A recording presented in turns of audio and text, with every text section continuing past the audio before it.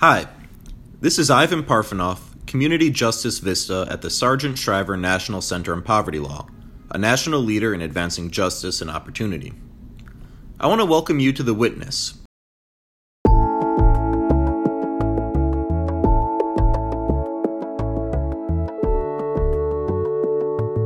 A monthly podcast where we bring you first-hand stories from attorneys and advocates who are on the front lines of fighting for justice for people living in poverty. The Witness is a project of the Shriver Center's Clearinghouse community. Today's episode is the third in our new mini-series about the Shriver Center's own Racial Justice Institute. Formerly the Racial Justice Training Institute, over the past 5 years, the Racial Justice Institute has equipped more than 200 fellows from around the country to practice community-led advocacy in pursuit of racial justice. During the first ever Racial Justice Institute National Convening, we got to talk with some of the lawyers and advocates who came together from across the country. We learned about their lives, their careers, and their hopes for the future of the Racial Justice Institute. In our third episode, we hear the conversation between John Petit, a managing attorney at Community Legal Services Inc., and Ann Moss, a supervising attorney at Legal Services of South Central Michigan.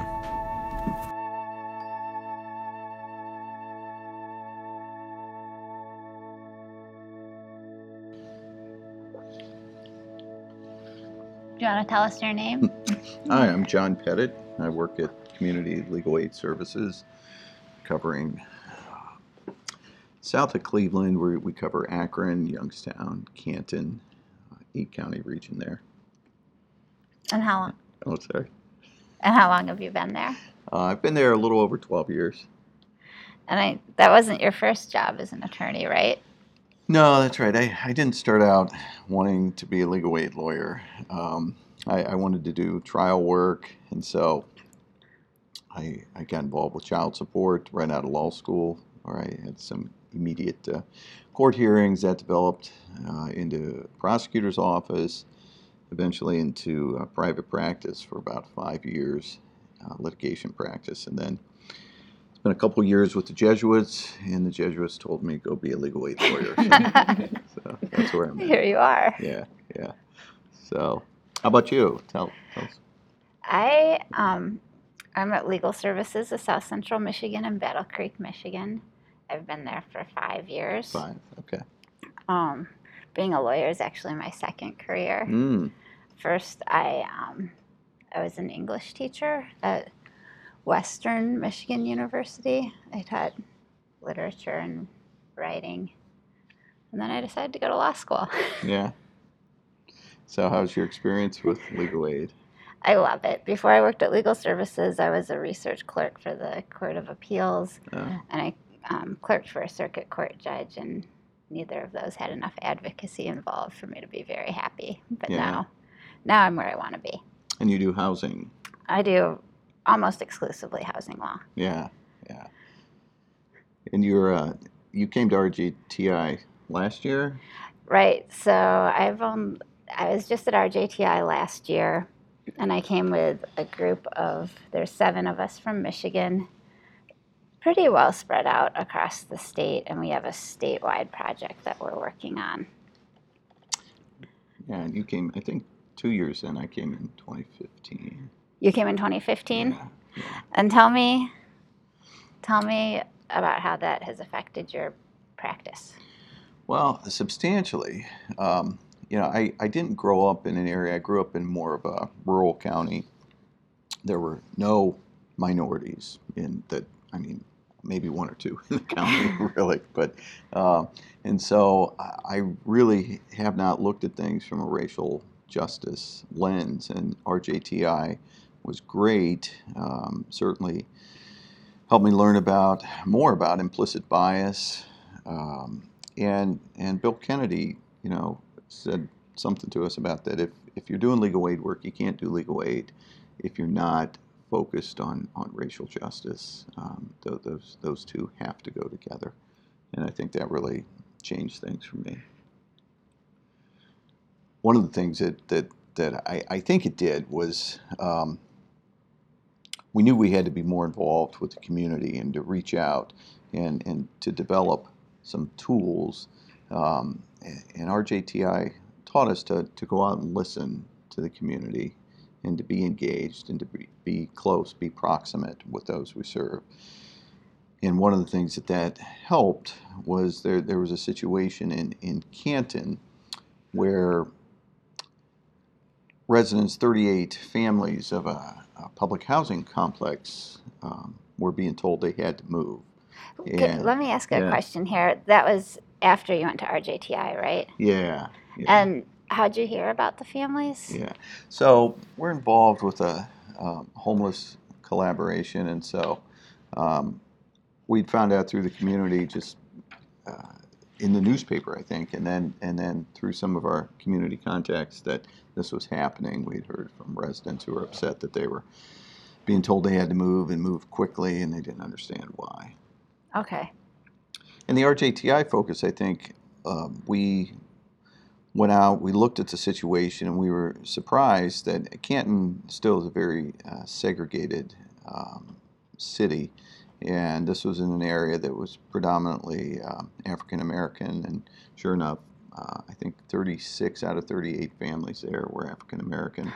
I think almost all, maybe all of them, were female head of household. Wow. And so I think that from an RJTI lens, it didn't look right. It's like, why is this happening? It didn't seem like there was a voice. We reached out to the housing authority. We went to one of the meetings, the public meetings they had about it, and really it was sort of the impression that there was a lack of dignity and respect for the people that were in public housing.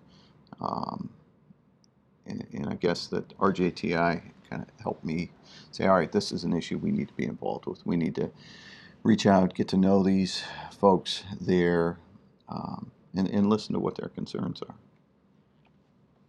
Wow. So how were you able to help them?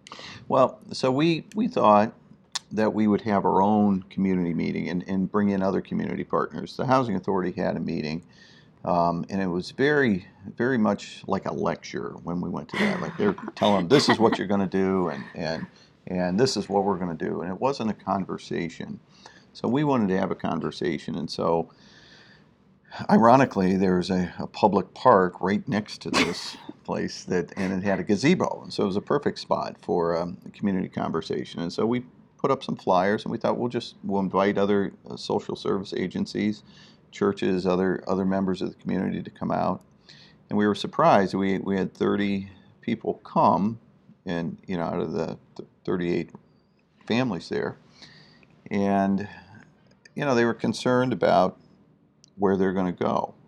Are they going to get assistance with other with a voucher? What if they can't get approved? And so we ended up we offered that if people attended, as with other agencies there, they could ask for our help.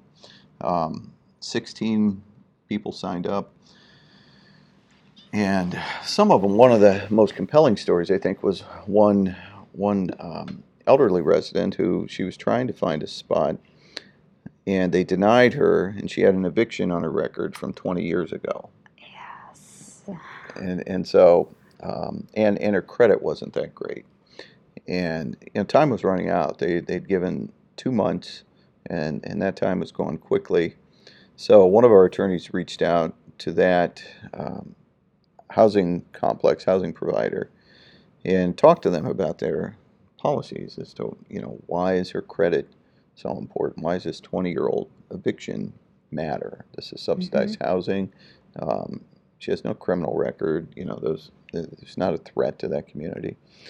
And they reevaluated their policies. They changed their policies, and they let her in. And so I think that helped with her. We had other residents who, for various reasons, looked like they were not going to be able to get a subsidy, and we helped those. And other residents, just common dignity. A lot of the working poor live there, and they were told, you have to come to these meetings on these dates, otherwise you're not going to get assistance. And as we come to find, working with the working poor, their jobs, their bosses often are not that flexible. You miss work, you get fired, and so we didn't do complex litigation, but we were a voice. We were able to intervene. And I think one of the most rewarding things, our attorney got a nice card from one of the clients, and she said in the card, she said, "I felt you had a genuine concern for the trials and tribulations I faced." And then she gave us a quote. She said, I tell my daughter, where much is given, much is required. Enjoy the journey you have chosen in changing people's lives, whether big or small. That's the greatest gift you can give." And that was really moving for us, that we were able to sort of get to know those folks, and they, appreciated the work we did, and we appreciate being able to help them. And it seemed like you handled this case differently than you would have before RJTI. Do you think? I think that's probably true. Yeah. Would you have done the community meeting? No, I don't think so. Yeah, and RJTI talked about, we can't think we know all the answers. We got to get to know the people and go listen and meet and build some trust and rapport, and that's a different model. And I don't think we had done that before RJTI. Sure. That's such a great story. Yeah, thanks. So how about you? I know you're a year out. We're only a year out, and our group project is, we have 7 of us from Michigan, and we're in different legal aid programs in the state. And we have a little bit of a lofty goal, but I think we can pull it off, which is to have a statewide task force to facilitate legal aid and legal services attorneys to do their work through a racial justice lens. And that task force will importantly involve working with the communities and community agencies, get our information from the people it actually affects, rather than us telling the people it affects what they need to do. Mm-hmm. But we realized the first step in implementation is getting legal services staff up to speed. So we're planning a training session for this fall that we're hoping, and I think we will, get a pretty good turnout of legal services attorneys to present what we've learned at RJTI to all these attorneys. We've also already started reaching out to the community for people outside of legal services that will be involved in the task force. Were you involved with racial justice issues before RJTI? Not as intentionally. I've always been invested in it. Mm-hmm. I'm not sure why. I guess I don't know why I wouldn't be. Right. How about that? Yeah. But I did teach for America right after college and taught in Mississippi, where our school was 97% African American. Yeah. And all living in poverty. It really opened my eyes to a lot of things. Is there anything in particular that you learned in RJTI that stands out? Bill Kennedy. Yeah. What I remember him saying was, whenever you get a case, you need to ask yourself, how does race affect this case? Mm-hmm. Because no matter what, race plays some role. Mm-hmm. And I had never really thought about it before. Yeah. And once you start doing that, you do. So true. Yeah. And sometimes just asking the client. Yeah. I think about our Washington townhome situation, and RJTI, really, I mean, one of the things that stuck in my mind is, would they treat these people this way if it was in a different part of Canton and this was a predominantly white community?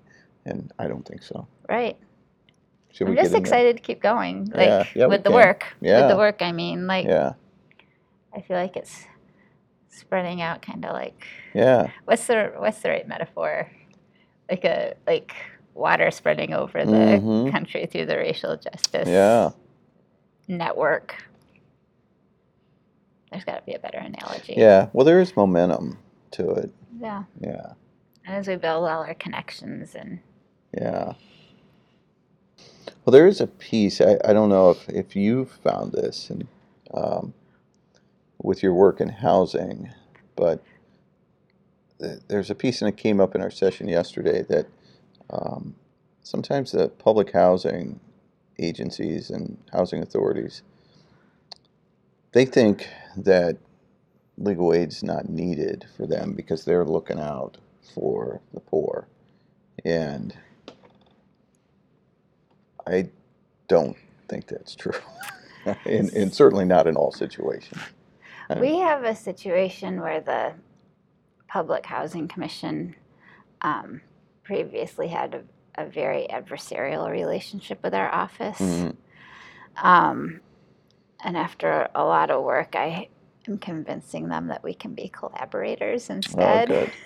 Yeah. But they still have a lot of practices that I'm trying to forcefully yet friendly, in a friendly manner, get them to change. Yeah. How have you done that? I have really worked on just my personal relationship with the director and making a point of talking with him when I don't have a case with him, which sounds like a really simplistic, silly thing, but it really makes a difference. Right. Having had some social conversation with him when we were both at the same community meeting, and then when I call him about a specific case, I feel like he's more willing to listen. Yeah, that's great.